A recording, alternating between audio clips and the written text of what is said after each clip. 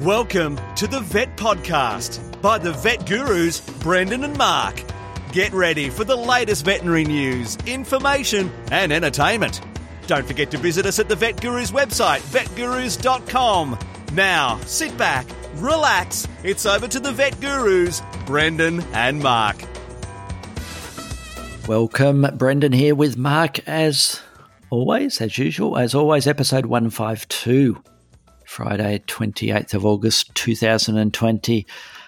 And Mark, the lockdown continues here in Victoria. And arrival in the post today, Mark, I want to talk to you about, we didn't chat about this beforehand, 2 face masks, which I ordered 7 weeks ago, finally arrived. It was when they announced the stage 4 compulsory face mask wearing here in Victoria, Melbourne, Victoria, Australia. I ordered 2 or 3 lots of them. We have a couple of good family friends that have made some excellent face masks, which just reusable ones, which are the ones that we are currently using. But initially I jumped online and I ordered a couple of masks from eBay, and I particularly chose the 2 that I chose because they promised very quick turnaround and delivery, postage within a couple of days. And 2 arrived today and they were posted, who knows when they were posted, but they were ordered, 6 weeks ago. So I was a tad unhappy, and I had been communicating with the seller, and I think I will be saying to them, look, I don't think I've ordered others and I've got more than enough at the moment, so I don't want them, and sorry, you did the reason why I ordered. And I mentioned that to them in a correspondence, an email on eBay, that I didn't, I wanted them specifically because they promised fast delivery, and that ain't too fast to me. Mark. How are you going? We've been wearing them at work too, and I've been an advocate for putting them on your face. I think that's the right thing to do. But I'd be lying to you, Brendan, if I said it was easy. There's times when you can't be heard as easily, and you're trying to communicate. Well, my wife says that's a good thing. I don't know about you. Yes, and the fogging up of the spectacles, the glasses, is a bit of a difficult one, and there's all sorts of thoughts about how to try to stop that, including the type of mask that you use. But I've always found it a little bit tricky, even when I'm wearing a classical surgical mask. It can be a bit. So if you've got any tips there, mate, do you have any tips there for surgical masks and stopping fogging of glasses and/or I do, Brendan. I magnification. Do yes. And it's a scuba diving technique that if you use the same technique as the scuba divers, there are commercial anti-fog solutions, but very often you can just use just a bit of dishwashing detergent. Is that what you do? Yep, just give them a bit of a surface tension change, and away you go. It's not nearly as bad once you've treated the surface, shall we say? I spit on your gravy, Mark. Well, yes, I have thought about using what dishwashing liquid did you say? But I haven't yet. I think it's about, what I tend to do is it's this sort of balancing act of where you perch the glasses on your nose and how you sit the mask, Mark. Sometimes in the heat of battle, when you're doing a particularly difficult bit of surgery, Mark, that's when things can get quite heated and frosty. I know exactly what you mean. It is a common thing for me to, be quite excited about the wonderful explanation I've just given a client, and with a couple of deep breaths, I exhale at the conclusion of the explanation. The glasses go all foggy if I haven't wiped them down with some surfactant beforehand. Well, I've written that down, Mark. Things to do. Stop my glasses fogging, Mark. Yes. So that's what's been happening here. We've had. That's how boring we are. We have discussions about face masks, Mark, and trying to make sure we're home before curfew. I feel like a 12-year-old again because we have our curfew between 8 p.m. and I think it's 5 a.m. that nobody's supposedly allowed outside anywhere, even exercising, unless you're outside on official business. If you're doing a business, it's allowed under the lockdown. So yeah, so I'm under curfew and I've got fogged up glasses, and I'm not doing much else. Mark, what about yourself? Well, it's even though we're not officially under a curfew or anything as imposing as that, we still have the same concerns and about our coronavirus circumstance and how we deal with the clients, and there's still that background anxiety. It's pleasing to note, even down where you guys are, that the numbers seem to be dropping consistently under the effects of the restrictions. But geez, it's just plays on your mind, doesn't it, Brendan? Yes, and who knows when or if ever everything will get back to normal. And Annie and I were talking about travel and, all those weird things that we used to do in the past. It seems so long ago. Hopefully things will get back to somewhere near normal as far as that goes at some stage. I'm going to, unless do you have a review, Mark? Otherwise I'll jump into a news story. Let's go with the news. I've got a couple of reviews coming up, Brendan. We've been investing, end of financial year, all that sort of stuff. We've got a few new items to use in the hospital, and I've got a couple of reviews coming up. But this week, let's get into the stories. Excellent, and I have the same as well, which reminds me I do have another review. I mentioned that I did have one for next week, but I've just thought of another one we could do. So my first news story, Mark, it's about death. It's about 5,000 Burmese pythons have been removed from the Florida Everglades. And Burmese pythons, Florida wildlife officials announced last week, and this news report was, it says 2 weeks ago. That doesn't tell me much, does it, Mark? I think it was this month that they've removed over 5,000 since the start of this particular program. Sorry, I was just trying to get back to the top of the article here. Since they started the elimination programs 3 years ago, and teams with Florida Fish and Wildlife Conservation Commission and the South Florida Water Management District worked together to reach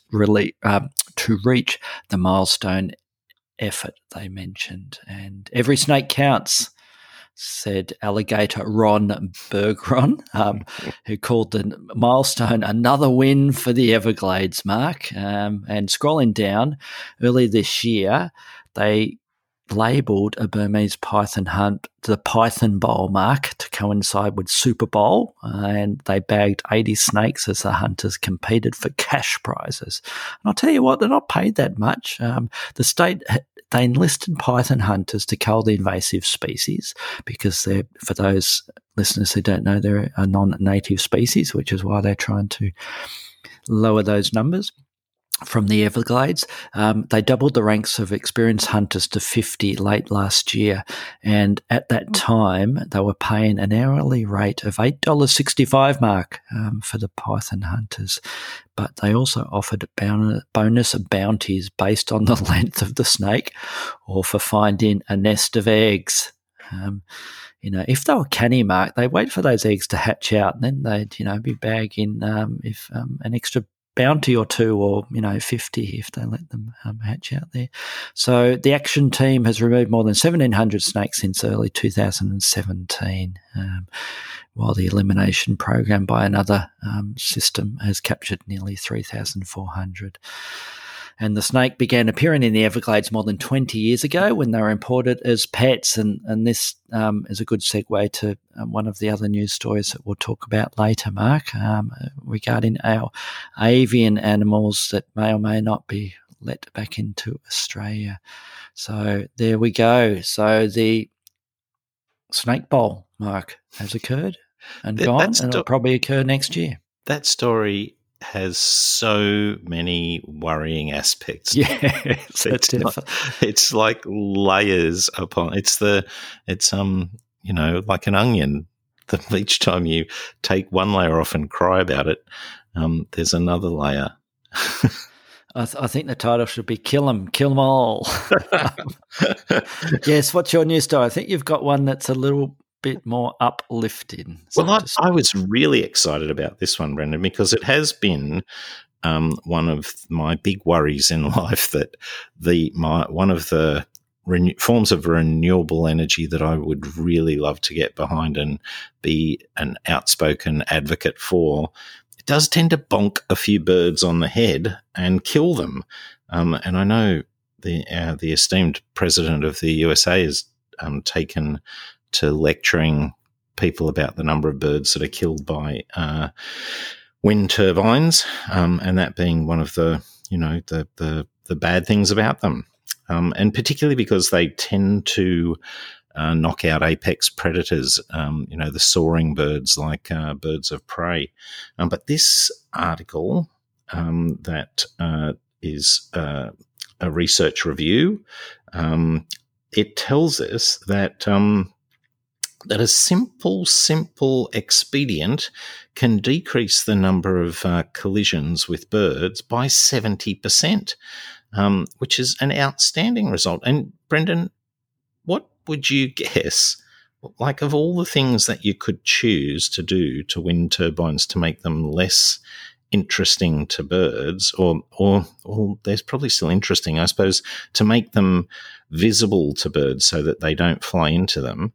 I don't know that I've actually thought about this myself, and I would never have come up with this. It's so simple and cheap, and again,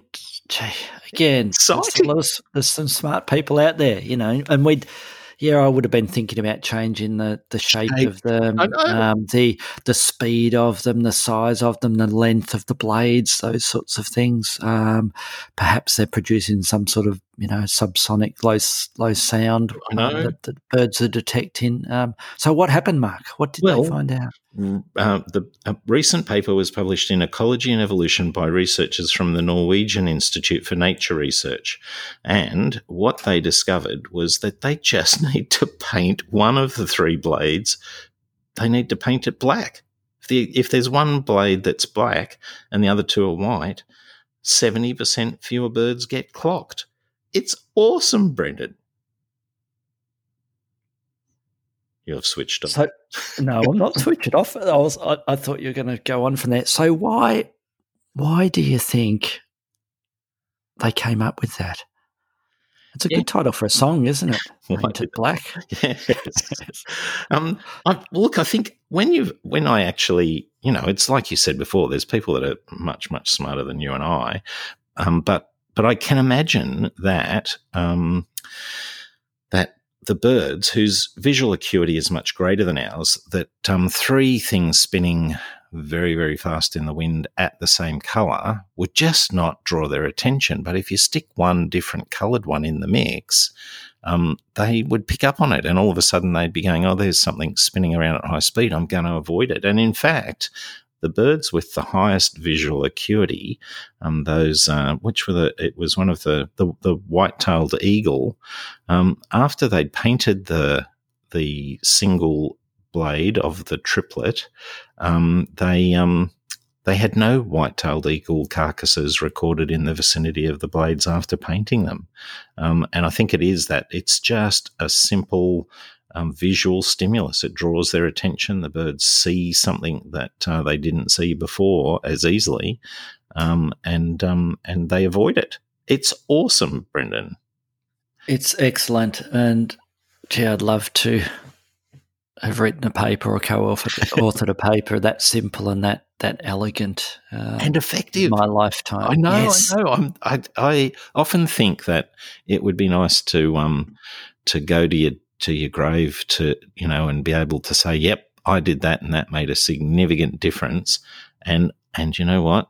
those people with those strange letters, circles after the A's and everything, who wrote this paper. And it's called Paint It Black: Efficacy of Increased Wind Turbine Rotor Blade Visibility to Reduce Avian Fatalities. They can go to their grave with that knowledge that they have made a difference, Brendan. Well done, all those people with those names I can't pronounce. Thank you for doing that. Yes, and also thank you to our prime researcher. I think that person forwarded most, if not all, of these news items today, although we had seen a couple of them beforehand. We cannot do without that person, that's for sure. And my next one, well, it's a bit of a non-news story, thanks to our researcher, but it was quite an interesting one. New method for calculating dogs' ages, Mark. It's better than multiplying by 7, which is a traditional one. And I don't know about you, Mark. Did you work in vet clinics where you had those charts that were put up in the consult room and in the waiting room? And we don't have them anymore. Yeah, calculate your dog's age, and it would have 1, 7, 2, 14, etc., or equivalent sometimes. So they skewed it slightly, didn't they, on some of those charts once they got to the older ages for the animal. I think 1 year was equaling 8 or 10 or something or other. But this is just another little. Well, it's a bit of a it's not as important as the one that you just dumped in, Mark, but a study published in Cell Systems, US scientists say it's wrong, saying 1 year equals 7 years for dogs. And their comment was, dogs are much older than we think, said the researchers, and they devised what they think is a more accurate formula to calculate a dog's age based on the chemical changes in DNA as organisms grow old, Mark. And, basically they ended up saying that what's surprising is exactly how old a 1 year dog is, according to them. It's like a 30-year-old human. Yeah. And I think that was based on methylation marks in the DNA, in the DNA. But, reading the rest of the article, Mark, I don't think I'll put in this chart up in my waiting room either, Mark, because I just don't like the thought of, and I'm sure you get it a lot, and we certainly get it with our non-canine species as well. My lizard, my bird, my ferret, he's X years of age. Isn't that the equivalent of 60, 70, 80, 120 in human years? And I just say no. They're just 7. Yeah, that's right. They're 7. So, yes. Having said that, it was of interest that the method that they using to try and determine aging factors in them, and they mentioned that they get similar. And one of the researchers' quotes is, "I tend to think of it very much like when you look at someone's face and guess their age based on their wrinkles, grey hair, and other features. These are just similar kind of features on the molecular level that they were studying in dogs. They were looking for markers indicating the age of those dogs. And they studied 104 Labrador retrievers from a few weeks old puppies to 16-year-old dogs and compared the changes in the methylation patterns to humans. And they devised a formula that they think better matches the canine-human life stages. And their final notes were based on it. I'll just finish this last little bit, Mark. Based on this, an 8-week-old dog is approximately the age of a 9-month-old baby, and the average 12-year lifespan of a Labrador retrievers correspond to the worldwide life expectancy, 70 years of human. Well, and isn't it funny that if you multiply 12, what, by 7? So that about sums it up, Mark. It was of some interest, but of little importance as far as I'm concerned, in my opinion. What's your second news story, mate? Well, I've returned to the deep south, Brendan, with this story. I know I bore people silly, but Antarctica, I'm dreaming. You talked about during the time of coronavirus where we're not allowed to travel, and we're looking forward to the time when we can travel. And Yes. and I am so looking forward to the time when I can return to this part of the world, and in particular, look at the penguins. And this article is all about the penguins. It is a take in the Berkeley News on a particular DNA study which looked at the genomes of the 18 recognised species of penguins to try and piece together one of those charts that might give us an indication of how long they've been around, what factors made them develop, and what factors have governed their evolution, and where did they come from? So the main focus of this review and the lay literature, the Berkeley News of the report, the scientific report, is that the origins, the ancestor of all modern penguins would appear, the researchers claim conclusively that the penguins arose in the cool coastal regions of Australia and New Zealand, and not, as previously thought, the frigid waters of Antarctica. And they pinpoint the origin of penguins at about 22 million years ago. And yes, I'm fascinated to know that there are large numbers of fossil penguins that they can adorn various stages of penguin history with, so they sort of know where they've come from and how they've evolved quite specifically. And now applying this DNA analysis, identifying the connections between different genomes, they've been able to.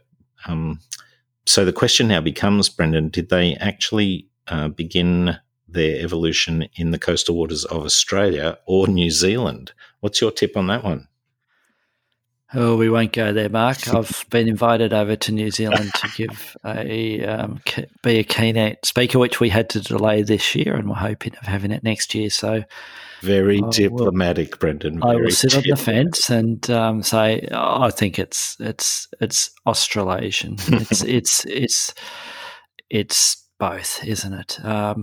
They had a little bit of follow-on from that, didn't they? That they looked at the speciation of penguins, didn't they? I'm trying to find that little bit looking at they disproved a paper published last year suggesting that the closely related king and emperor penguins were a sister group to the gentoo and the Adelie penguins, and they found that the king and emperor penguins are the sister groups to all other penguins. So yeah, it's very.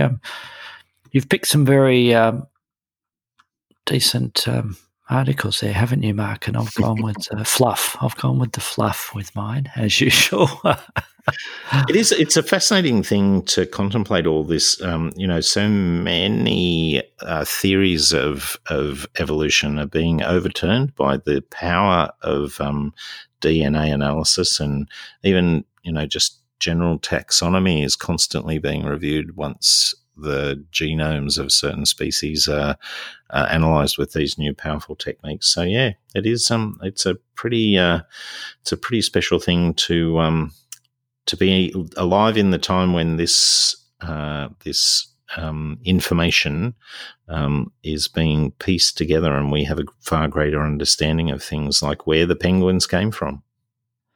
We're living in a good time, Mark. We've got some bad things like COVID happening, but we've also got DNA analysis, and we've got snake bowl. We've got lots of things happening that keep us active and interested. And relating to snake bowl and exotic species, Mark, we were briefly going to chat about, or you were going to address as sort of a main topic, but really just a fourth news article. It's a localised topic, but I think it's something that all our listeners would be interested in hearing about. It's the Australian federal government is considering lifting the ban on importing parrots, and you can chat about the species that are not allowed into Australia.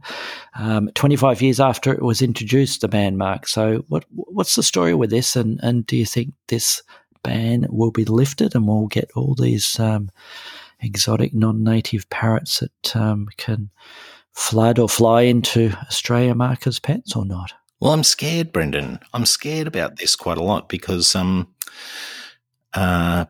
think that my limited understanding was that it's been 25 years, but it was very difficult to import animals into Australia before that. There was a general ban that was formularised into a more specific one 25 years ago, and that's the law that's being reviewed.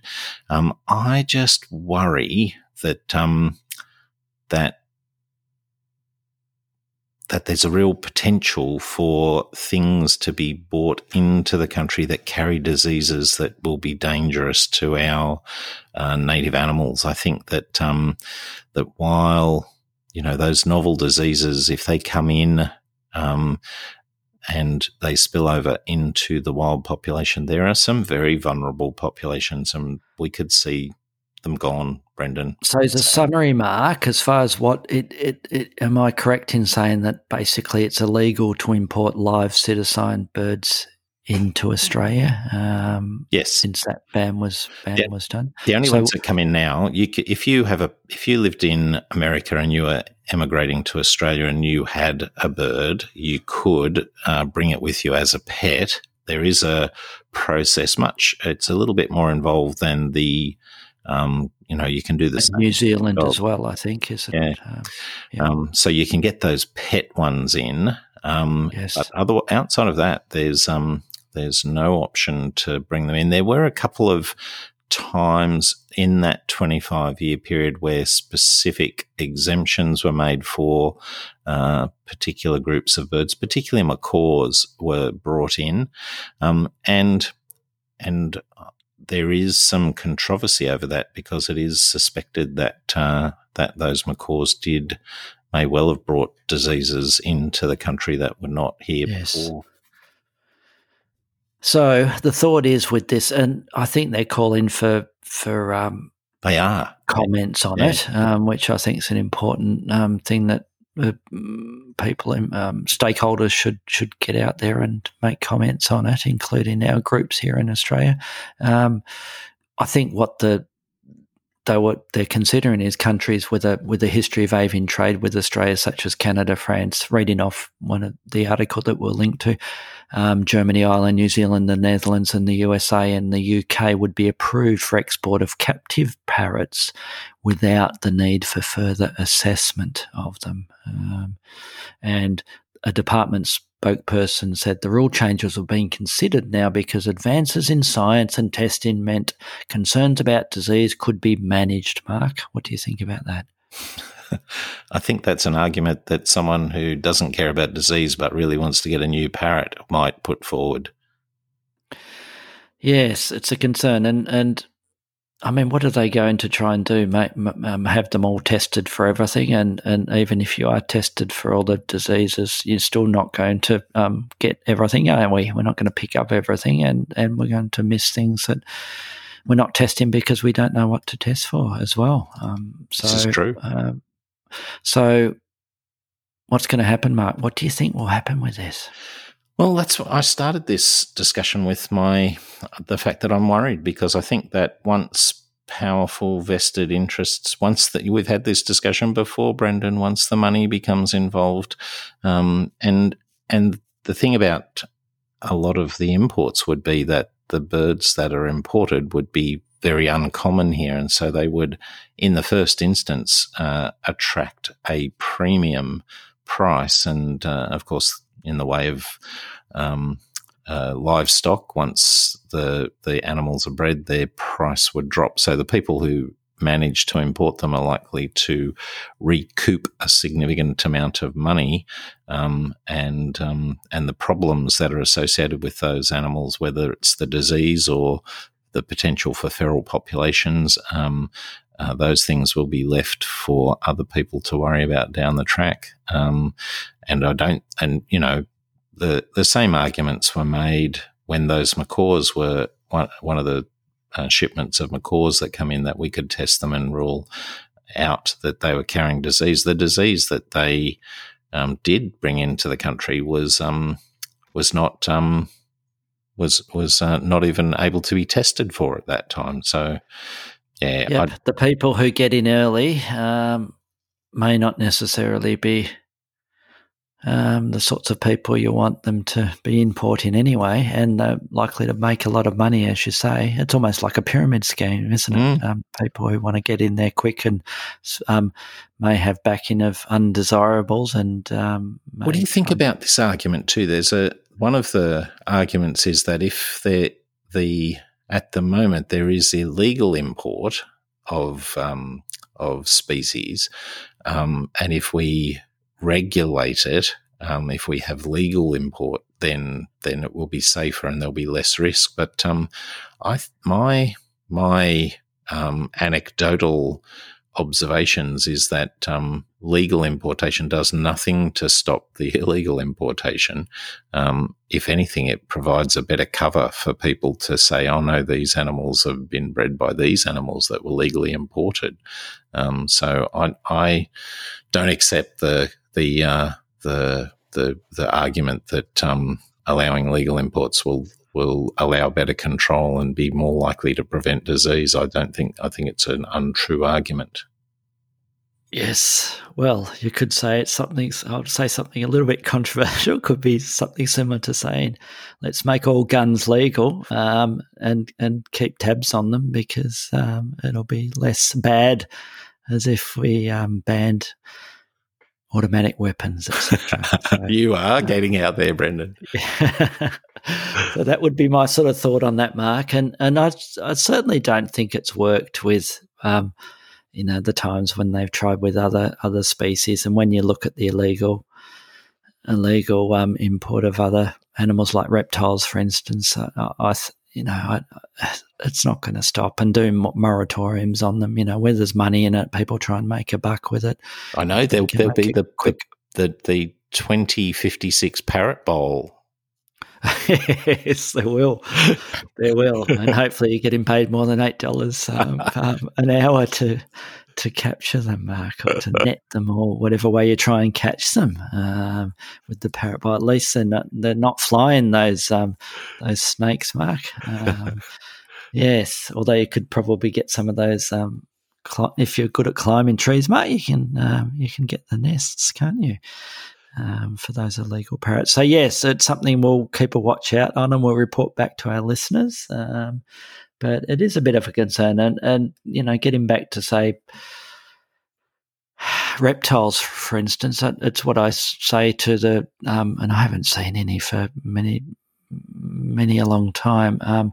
If I see somebody with a suspected illegal exotic reptile, Mark, I will spend most of my consult time with that person and that animal, trying to educate them and say to them, look, this is why you shouldn't be keeping these animals, because we've got so many amazing, especially here in Australia, amazing reptiles that you can keep as pets here. Why would you want to look over your shoulder your whole life because you have a Burmese python or a boa constrictor, which is illegal here in Australia as a pet?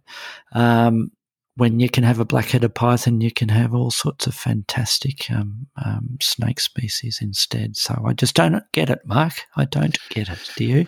No, I don't understand it either. I just do not understand it. And I think that my exhortation to all our listeners is to contact the professional organisation, particularly in Australia here. And I know the AAVAC are preparing a submission, but the federal government's asking everyone who has a stakeholder interest, and all our veterinary friends should just whack a few words onto a comment, so that at least Warren Entsch, the minister concerned, gets a bit of an idea of the concern people have. Well said, Mark. I don't think I can add to that. And I think with that, we will say goodbye, and we'll talk to you all next week. Thanks for listening.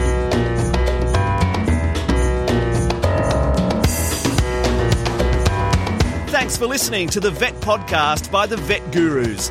Don't forget to visit us at the website vetgurus.com, where you can subscribe, view show notes, listen to previous episodes and more. You can contact us via email at vetgurus@gmail.com to ask a question or just say hi. Thanks again and see you next time.